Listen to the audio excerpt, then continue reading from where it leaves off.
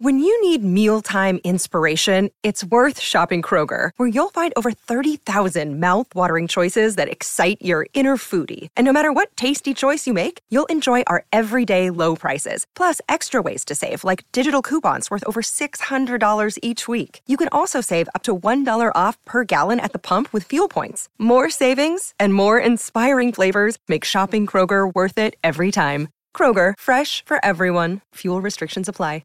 Another day is here, and you're ready for it. What to wear? Check. Breakfast, lunch, and dinner? Check. Planning for what's next and how to save for it? That's where Bank of America can help. For your financial to-dos, Bank of America has experts ready to help get you closer to your goals. Get started at one of our local financial centers or 24/7 in our mobile banking app. Find a location near you at bankofamerica.com/talktous. What would you like the power to do? Mobile banking requires downloading the app and is only available for select devices. Message and data rates may apply. Bank of America N.A., member FDIC.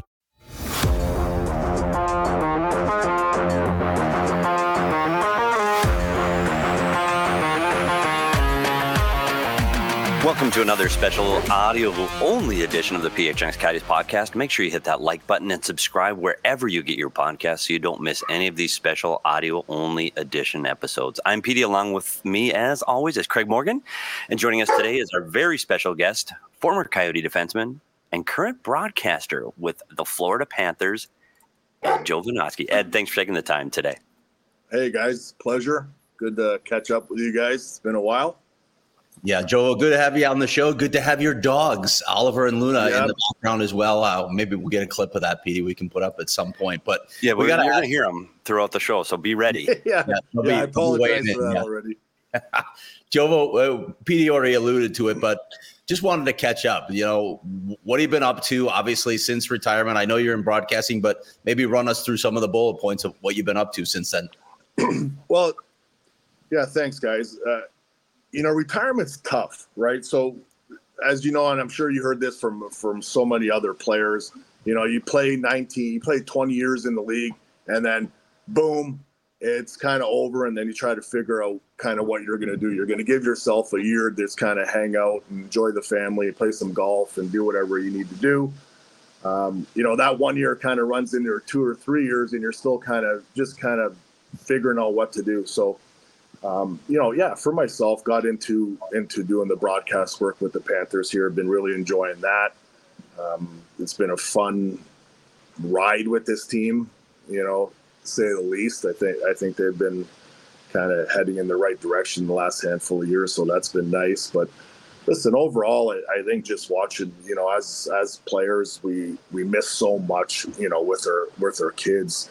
So to be around kind of full time with them, and my son plays travel hockey, so kind of been doing a lot of that. And, the girls are just my older ones are kind of in the working world. Actually, my middle one's still a senior at IU.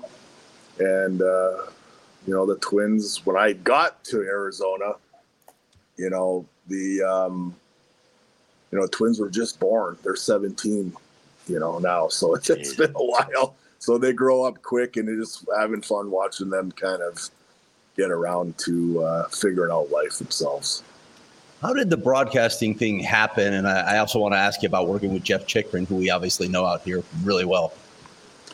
Well, I just made the phone call. If you guys are interested in me joining the group. It was pretty much simple as that. Sometimes we kind of sit quiet and we don't kind of open our mouths and kind of ask, if there's an opportunity. And, if you don't ask, you're never going to know. So I made the inquiry about seeing if there is any opportunity. And, sat down, went through that whole kind of thing, went through a couple practice runs. And, as you guys kind of doing this, the first couple times get a little slippery. But, you get the hang of it, and you just kind of know how to, the whole process works. And working with Chick, we split the game, so it's nice, gives us a little bit of personal time with the family as well.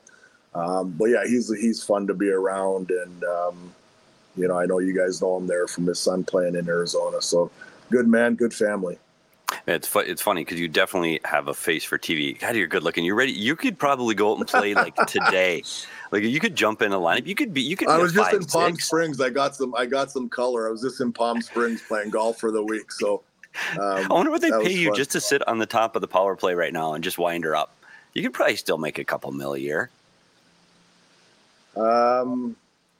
As you know, if there is no chasing the puck or any corners, any battles going on, I might be able to give you a few minutes on the point, just kind of getting it through. But I tell you what, as you guys know, what the game has just gone to a level where, wow, we watch it from up top, right? So everything looks easy. You can still predict kind of where the puck's going to go. But you start watching the game down low, you really get appreciation for where this game is now and probably where it's going to continue to go. The speed is spectacular. And if you can't skate, you get pretty exposed out there. Yeah, but you talk about the way you used to play. I mean, you were an offensive defenseman. You could skate. You could move the puck. You were offensive. You led the Coyotes team 4 of the 5 years in defense scoring that you were here. That was kind of your game. But you're right. When you look at the game now, and you're a big guy, you got these little guys out there scooting around now on the back end. It's a totally different game. The speed of this game is absolutely unbelievable. No, it is. And, it's a tougher job for those wingers. watching the point men. But you're right. And I think it really, and you listen to a lot of coaches talk, guys, and it's all about puck possession. How do you get puck possession? Have a good face-offs and breakouts. You got to be able to break the puck out. And I remember Mac T told me this at World Championships. He's like, you know what, Jovo? If you can break the puck out clean, you'll make $5 million a year for this in this league for many years. You just got to get back quick, just get the puck out, and lug the mail or move the puck out. So he was not wrong, Jovo. No, and yeah, I mean you see it now. The defensemen go back there, and it's not 1 or 2 guys anymore. It's 5, 6 guys that can do it. And there's no more guys coming in playing 4 minutes on the back end, 6 minutes. The guys are playing your 25, 26 minutes. You're probably your top 3 or 4 guys, and the other guys are playing 18, 20 minutes. So the league has really kind of got to that point where, you're a 4-line team, 6D, couple good goalies, and it gives you the best chance to win each and every night. Did you see that wind blow in from the background? I know. This is like good TV. This is like a Baywatch moment for Joe. Reach off the shirt. Well, he's no idiot though. He's not living. No offense to Winnipeg, Calgary, and Ottawa, but he's down in Florida. Like if you're going to work in hockey, you do it where the sun shines. Amen. Right. All right, Joe. I want to go way back to your rookie season. When NHL players were still wearing magazines for shin guards and the number 1 overall pick in the draft. I'm curious. Is there pressure that comes along with it? What's the mindset when you're number 1 overall? You're the guy, and I know you didn't even expect to be number 1, right? Yeah, good question. I'm not sure, because when everything happened so quick, for me, listen, I started playing hockey at 11, and then, I'm at the draft, and I end up going number 1. I knew I interviewed with the 3 teams, Florida, Anaheim, Ottawa, so I knew I was in that group. It wasn't so clear-cut as it is today, as you know, from pretty much – you could go back to a couple of years knowing this guy's going to be the number 1 guy. There's a little bit more kind of going on in our draft, but it's something that you can't get taken away from you. You're always going to have that label being the number 1 pick, and I really cherish that, and I'm proud of that. The pressure that came along with it, I really don't know. I think I was surrounded by, really good teammates, a really veteran team here in Florida that, just allowed me to go play. And it wasn't, hey, listen, this guy's the number 1 pick. We expect more out of him. Dougie McLean did a good job, and Lindy Ruff did an excellent job with me on the back end. And I think played me the proper minutes and put me in positions to succeed.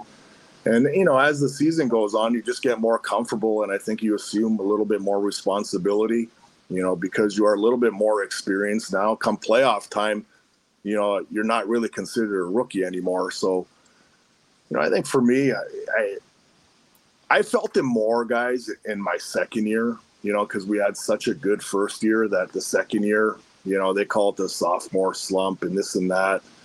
But listen, I mean, the only pressure I think that came was, probably within, myself at times.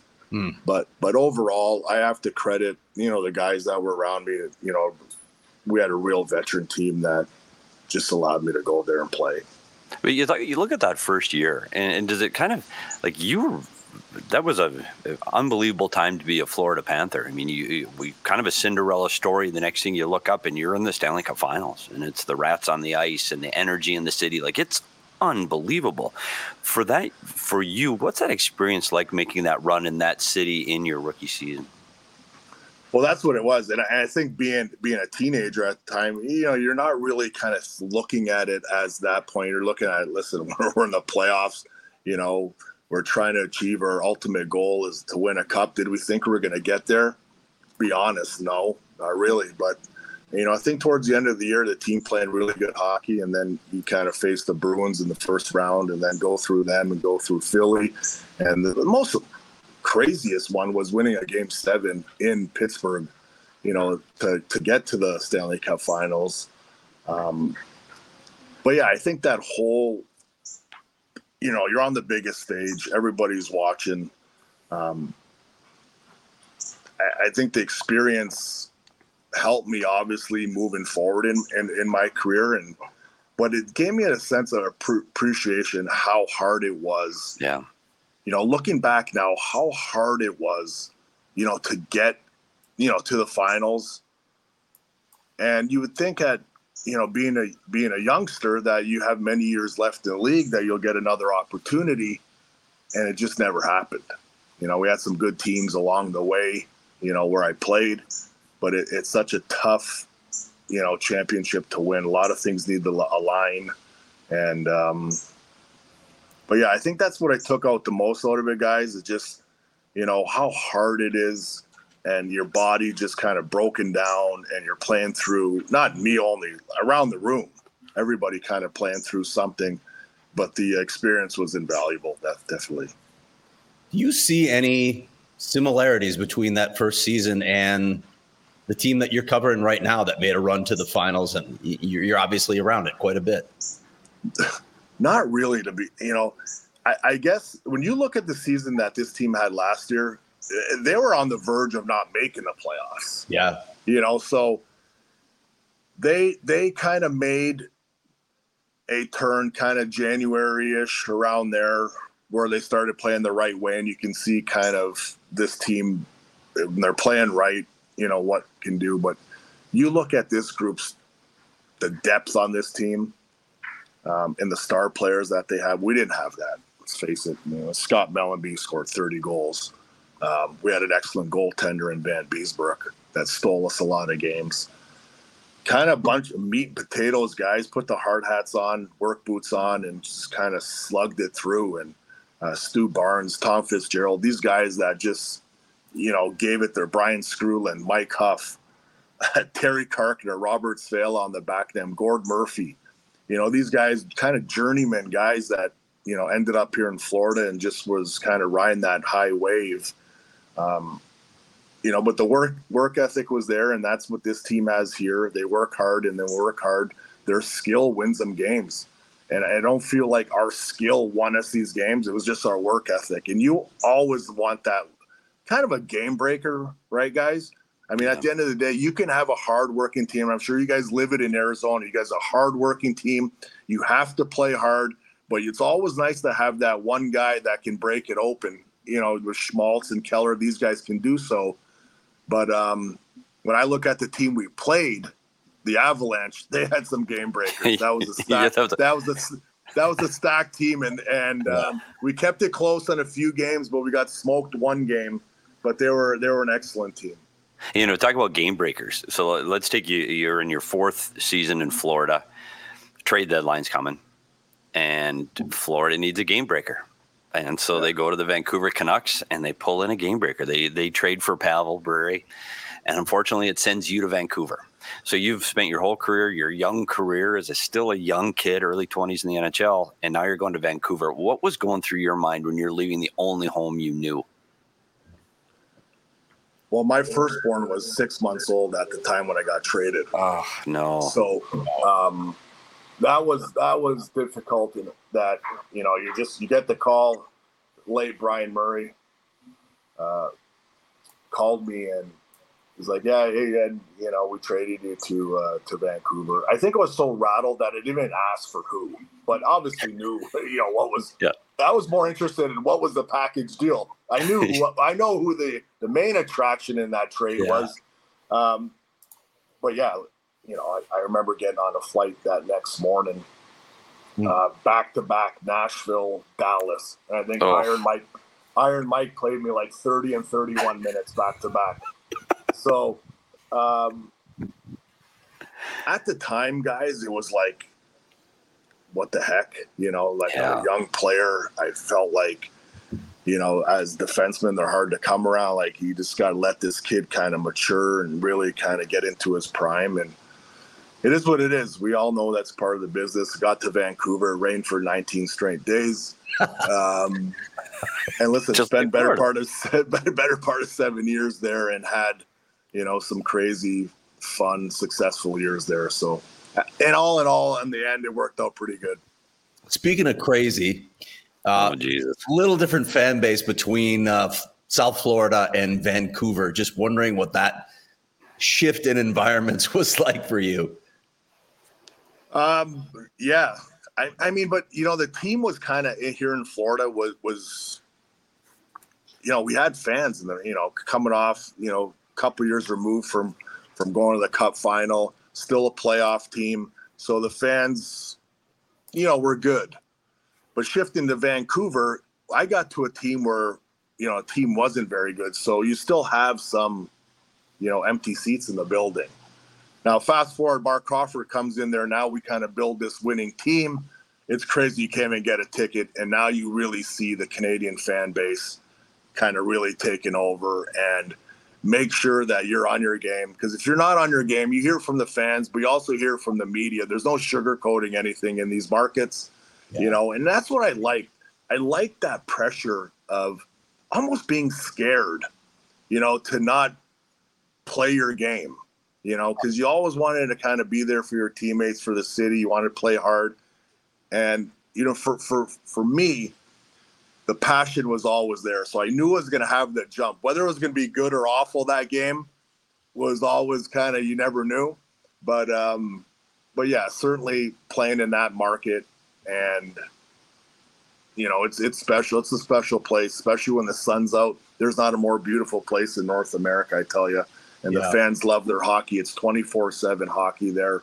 And they love their team. And I couldn't imagine what they're going through right now. They're probably having a nice little ride over there. A lot of players, when they go to those markets for the first time, will talk about maybe like encounters that they have with fans away from the rink. Like you're shopping for groceries and somebody comes up to you, tells you need to do a job. Do you ever have any of those encounters with fans outside of the rink? Oh, yeah, all the time. All the time. I mean, there wasn't somewhere that you went that you weren't recognized. I mean, really, my kids were young at that time, and Daddy, why are they taking pictures, and, so, but it's a part of playing in that market. I think sometimes it gets a little bit crazy, you just feel like you just kind of want some downtime, but that, playing in that market, you just got to carry yourself, off the ice as a part of the Vancouver Canucks and really kind of enjoy the moment, because one day, guys, it does end, right? it does end. But overall, grocery store, restaurants, doctor's office, kids' school, what gives it away? A black eye or stitches or whatever. I mean, something at that point in part of my career was always kind of banged up. So, but I enjoyed it. It was fun. Well, you talk about that. So you had great years. That's how I remember Ed Jovanovski. I remember in the Vancouver Canucks sweater, and I guess the early runs in Florida. But then you get to 2006, the summer of 2006, and it's time to sign a new contract, and you end up in Arizona. So you go from Florida, go to the Stanley Cup Finals. You go to Vancouver, had a couple of playoff appearances there. Why Arizona in 2006? Well, I mean, my number one goal at the time was obviously to stay in Vancouver. And, for whatever reason, we couldn't get a deal done. And there was other options kind of in that, when you saw the commitment that Arizona was given to me, I felt that, it was a good opportunity for me to go somewhere. And, at the time, pretty veteran team, on paper looked pretty good. And, you want to sugarcoat this whatever way you can, but, you look at your future and you look at, the contract and how it lays out. And it was something that, Arizona really stepped up, so I felt it was a fair contract for the free agency and what you're coming out of. And I felt that was a good fit for me and the family to move to Arizona. You talk about good on paper. That's the only place that team was good, was on paper, because that was a tough year in Arizona, led by famous captain here, Shane Doan. Although you look at your time here, and you still led that team for the 5 years in defensive scoring. And the one thing about you in your time here is, like, you knew you were a puck mover, you knew you were an offensive guy, but when you had that little bite, when you were playing with that edge, look out.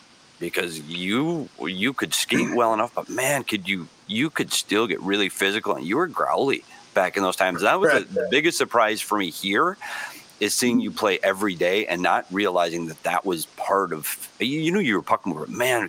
When you were on, you were a tough son of a bitch out there. Yeah, I think for me there was really no other way. I felt that I was always on my best when my wires were almost crossing, not fully crossed. And, I was on my toes and good first pass, physical when needed to be. Obviously playing 24 to 26 minutes, you had to be, somewhat, aware of, being efficient out there and not kind of going crazy, every shift. But, I think for me, being that guy in the back end would bring that physical part of the game and really kind of engage me into the game as well. I knew when I'm chirping or getting chirped at or hitting or getting hit, it really got me into the game. And I felt when there was an opportunity to create something offensively, I'd do my best to do so. But I think once Tip kind of got there, really kind of looked at, my game and my responsibility, where me and Zabinik were playing against top lines every night, and that's something I haven't done in my career, because I always played with guys, that we had those two guys, there that can do that shutdown role, and then put me and my partner against somewhere where we can create some offense. So it's kind of shifted a little bit in Arizona, but I enjoyed it. But you look at that time too, though, Joel. You look at the guys that were there coming into the league when you were there. You got Keith Yandel, a guy a lot of people might not remember, but Keith Ballard, who I thought was a really good up-and-coming defenseman at a time. Oliver Ekman-Larsson was on that team. So not only did you get to have that offensive side, but now you're older, you're more experienced. Now you're the mentor to these guys. So you kind of laid the foundation to some of the best defensemen to ever play here in Arizona, and you were the guy that helped lead the way for them. Yeah, it's all, coming as a defenseman, you really lean on guys that got experience and that been around and know kind of, how to handle things, I guess. And, like you said, having OEL come in there, Yandel was kind of up and down. I never could figure out why he was kind of going up and down, because when I see him in practice, I'm like, how is this kid not full-time, in the NHL? And I remember having that conversation with Keith and telling him, I don't know what you're doing away from the rink, but I think you have an opportunity here, to make lots of money and to have a long NHL career. And, I think the next time you're up here, I think you should do whatever it takes, to make sure you never go back. And I think he took it to heart. I think that's someone I can look back. He tells the story as well. You know, you can look back and say, you know, Joe, you know, I'd talk with Jovo, listen, at the end of the day, you have to do it, right? You have to do it, and you have to be willing. Found a beautiful girl and married, and, you know, he's got his kids, and you see the career that he had. I mean, he had a long career, made lots of money, did a lot of good things in this league. But, yeah, OEL, now I see him here, you know, in Florida. You know, maybe getting out of that Canadian market, you know, some people do it. He's been great here. He's been great here. He's not looked upon the guy to really kind of get it done. He's just kind of doing his thing, giving his minutes. But, yeah, I mean, even Mikhailuk, you know, for a young guy, it was a good partner for me. But yeah, so I mean, we had some players, and that's what I'm saying at the start, that, you know, we look at this team and it was on paper, you know, it was good. You know, the execution part didn't go as great as we wanted to, but you know, on paper, it's a pretty good team. Yeah, you got there eventually, though. I got to ask, first of all, just what it was like, what the vibe was like, the atmosphere was like, what your reaction was to playing for Gretz, and then if you could shift from that into how things changed when Tip came in. Well, listen, I mean, it was all right all growing up. So having the opportunity to play for Wayne, I think was great. His passion for the game was excellent. The way he treated his players was excellent. You really liked young guys. I think for him, being in that position before him as a young guy, maybe played some young guys a little bit too much that weren't ready, you know, to play at the time. But I mean, it is what it is. You kind of deal with what you have. He's on the team, you know, might as well play him. But yeah, I mean, it's pretty neat seeing Wayne Gretzky behind the bench or before the game and kind of walking around the room. It's, you know, he's your coach. It's pretty cool.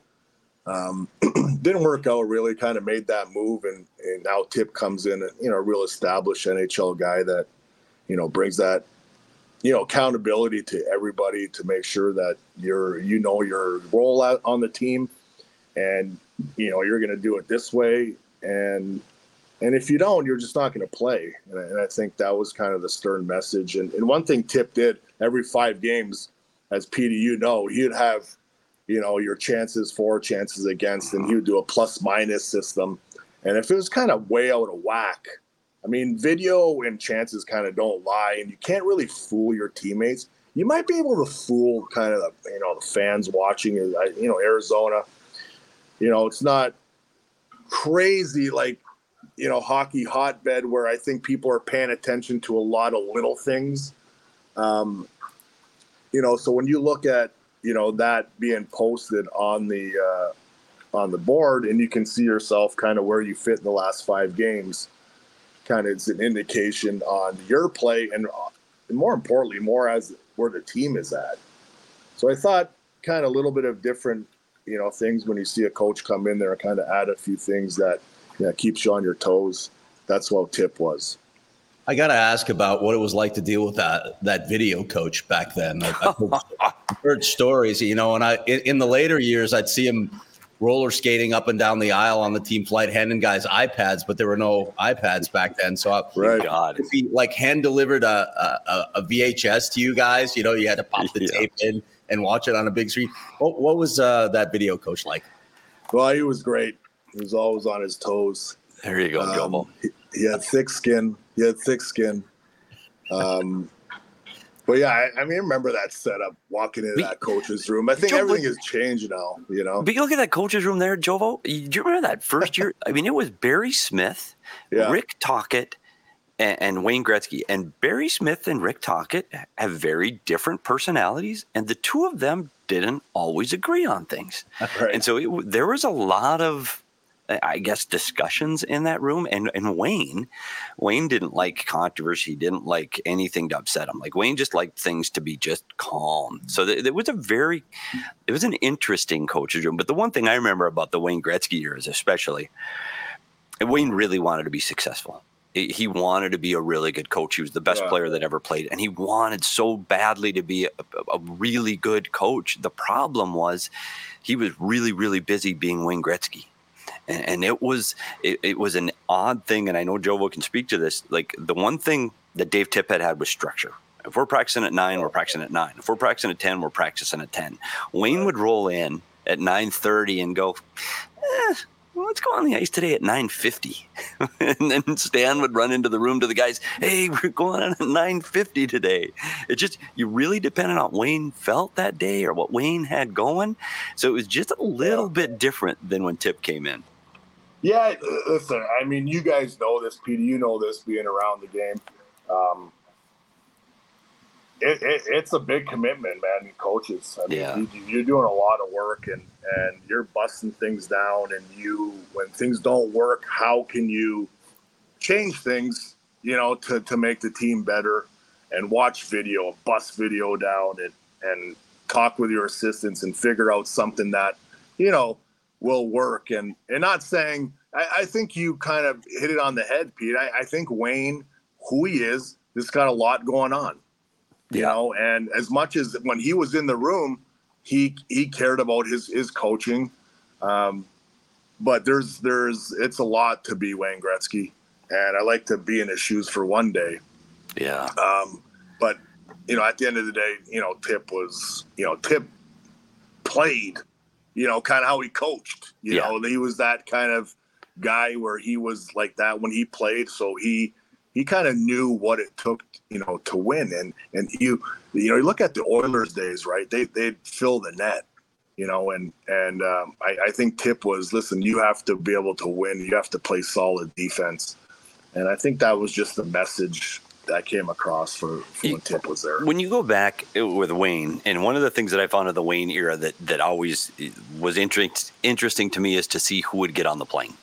And the team charter, you just, honest to God, you never knew if it was going to be his caddy one day, the nanny the next day. And I don't know if you were there then, but do you remember the day the dog came on the plane? Were you still with the team? When you had to be. And you look down the aisle of the private Coyote jet, and here comes this little white poodle running up and down the aisle of the plane. And you're going, what in the hell is going on? Yeah. Like, we're flying to a hockey game. Right. I think Janet was a frequent on the flight as well, so maybe the dog came, that time. But it's that, for me, at the end of the day, it's back then you just don't even think about it, right? A dog. It was the best time I ever had. I'm so glad I was there. Right. It was fun. But I can guarantee you're probably not seeing that anywhere else. Oh, no. As much as bringing a family member on a flight now with all the insurance issues and this and that, it's pretty strict. But yeah, we saw some interesting things with Wayne around, some cool people that we've met, over the years that, the sports, celebrities hanging out in the locker room. Hanging out, yeah. So it was, Charles Barkley was in the video room after. Hey, what is going on in here? And you're like, what? There's Charles Barkley in here. We were in the video room once, Jovo. This is a story you probably don't even know. It was in a game at Gila River. Is during a game. And you remember the video room there, Janet came in with an interior designer during the game, during play. And they were going to redo all the furniture in the coach's room. Like, it was some big name interior designer. They were going to put in couches and chairs. And she came up to me during the game as I'm watching the thing, taps me on the shoulder. She goes, would it be okay if we built a wall right here? And then she's like behind my back. And I'm going, gosh, I don't know if that's going to work. The coaches kind of got to need to see the TVs. And it was like, where in the hell am I? Like, what is going on? So thank goodness they ended up moving his little entertainment lounge to the other side of the coach's room after. But you talk about the team that you had there and the players you had there, and Dave Tippett was there, and you leave and you go to Florida, and then magic happens in Arizona. And the 11-12 run is still something we talk about here today, because that's all we have in Arizona is the 11-12 run. And a lot of the players you played with in 10-11 were still there in 11-12. What was the feeling looking at that from the outside? I'm sure you still talked to all the players. You still were friendly with Yandel and OEL and all the guys in Donor. What was that like sitting on the other side of the world in Florida and a team that you made the playoffs that year too, but you made it through the first round. You're in the first round losing 7. And watching the Coyotes make that run, what was that like internally for you? Well, listen, we're happy, but you're more happy for, the guys that, are there and get the opportunity to kind of keep advancing in the, in the playoffs. And, it was a good run. I mean, you look at, I can't recall on all the games, but hardworking team. And I remember, watching those, I remember they're just going to find a way to do it, right? You almost felt like that the tight game, they're going to find a way to pull it out and win a hockey game. And it was certainly a good run. I couldn't imagine, obviously, for the Valley area what it did. I mean, it was good to see Donor kind of, do what he does. And these guys that, been there for, a lot of tough years kind of enjoy this run that they were on. What was your thinking toward the tail end there of your career? What was your mindset? What were you hoping to accomplish then? When I was in Florida? Yeah. Finish out my deal. Yeah. I had bad hips, it's, not to the point where I couldn't play, but it was just, that first year back in Florida went pretty good. Like I said, we went to the, I think we won our division. And then, losing in 7 to Jersey, being, in the mid 30s at the time and just started getting a little bit of that nagging kind of injuries and the hips were starting to go. And unfortunately, it really sidelined me for a lot of, my second go around here. But it is what it is. You played the game a certain way. You get banged up and your body just starts kind of falling apart. And I did so many different little things to try to, avoid getting surgery. And, listen, I think as a young player coming in the league, you want to have longevity.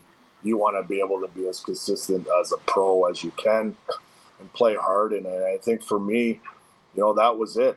I started my career in Florida. I wanted to come back. I felt, again, we had a good team here, to make some noise. And,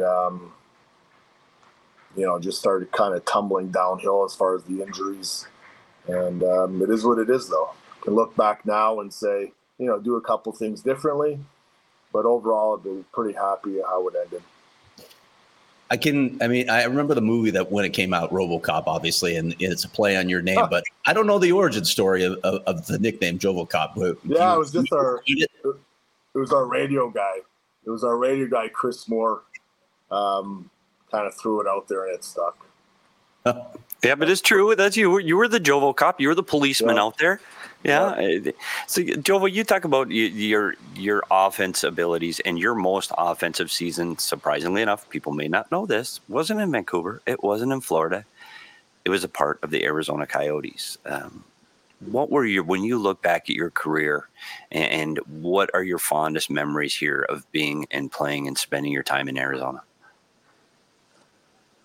Well, I think first and foremost, I guess the change, right? You're picking up your family, you're moving it to, somewhere else, another destination where you're going to play. So, that in itself, is a big deal, right? Your schools, kids, there's so many moving parts. We missed the playoffs 2 years. We made the playoffs, 3 years. So, excited. Look back at those playoff series, how fun, with the fans, the whiteout. It was pretty cool. I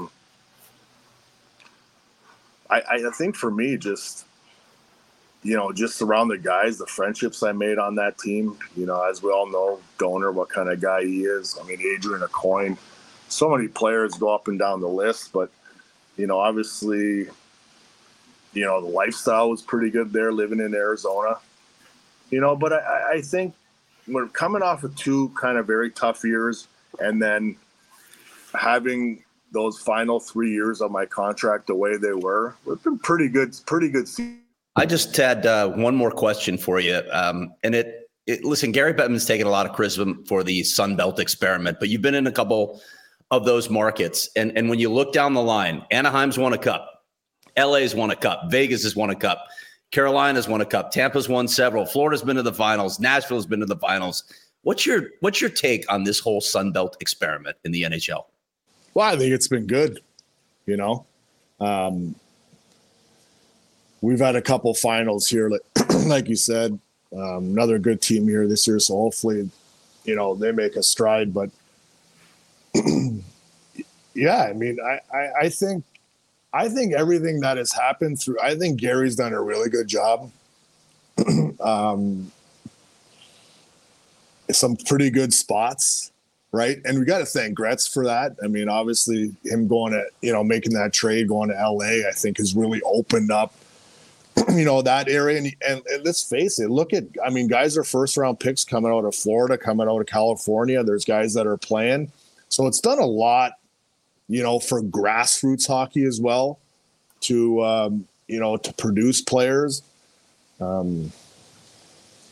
yeah, I think the overall, I guess, dynamics of it all has been has worked. It's to say the least. Well, you've followed this Florida Panther team really close because you broadcast and talk about them all the time, and we watch this Arizona Coyote team really close. So for the fans here in Arizona getting ready for this game, as the Coyotes really are trying to stick around this playoff push this season, what can they expect from the Florida Panthers, and is there anything they should look out for in the game in South Florida tonight? Well, Florida's lost a few in a row there. A couple in overtime. They had a great game last night in Nashville. They're kind of a relentless group. So when they're rolling, they don't really give you much. They got great on the forecheck. And, they have a deep lineup that can, they can beat you, in a lot of different ways. The back end, a very mobile group. And they're going to work hard. And they've made Marin Bank Arena a very tough place to play. Not lately, the last couple, but they usually make it a very tough place to grab points out of. You're going to expect that, to them. I think the message probably to them is come across, hey, listen, we haven't been that good at home the last couple. We won our last game on the road. Let's kind of get on another run. I did watch a little bit of the Coyotes game yesterday, too, and they had a good game. And listen, you got to be able to win on the road, right? I think for the Coyotes kind of just, trying to get to that next step, they just, one thing I noticed about their game is they don't deviate too much from kind of what they have. They play the same way, whether they're up or they're down, and they find themselves, giving themselves the best opportunity or finding a way, to win a hockey game. So I think the coach there has done a very admirable job. Seems like the guys really enjoy having him behind the bench. I think Army's doing his best to build a winner. And but yeah, it'll be a good matchup. The Panthers are tough. They're tough. When they're on their game, they're very difficult to penetrate kind of through the middle of the ice. Solid defensively, and I'm sure we're going to see Bobrovsky tomorrow. When he's on, he's very difficult. Well, Craig. Yeah. That was your cue, all that dead air. See, when you're an audio podcast, Craig, the point is to keep talking. Just see, buddy, I missed your last message to me. So see how good we are at this, Jovo? We're professionals. Yeah. We do this actually get paid, do this for a living. Just wanted to thank you, Jovo. I know how busy you are, and really appreciate you taking us down memory lane with the Arizona Coyotes and all those stories. You were one of the great ones here, and you were here at a really fun time, and I'm glad I got the opportunity to get to know you. So thanks for taking the time. Really appreciate it. Guys, Craig, Petey, good to see your lovely faces again. Yeah, thank God it's an audio podcast. Thank God. That's all right. You haven't aged, Petey. You got a little gray. You got a little gray like me. But a little gray on the beard. I got to shave that, right. and I'd still be ready to go. I can't keep up that pace though. I'm too tired, too old. I'm gonna sit at home. I can't get on a plane anymore. Thanks, Jovo. Thanks for taking the guys. time. Jovo, great talking to you. Well, that's going to do it for today. A big thank you to Ed Jovanovski for taking the time out of his busy schedule to join us. Make sure you hit that like button, leave us a review, and subscribe wherever you get your podcasts. You can follow Craig at Craig S. Morgan. Follow me at S. Peters Hockey. And you can follow the show at PHNX_Coyotes. Have a great rest of your day, and we'll see you at the rink.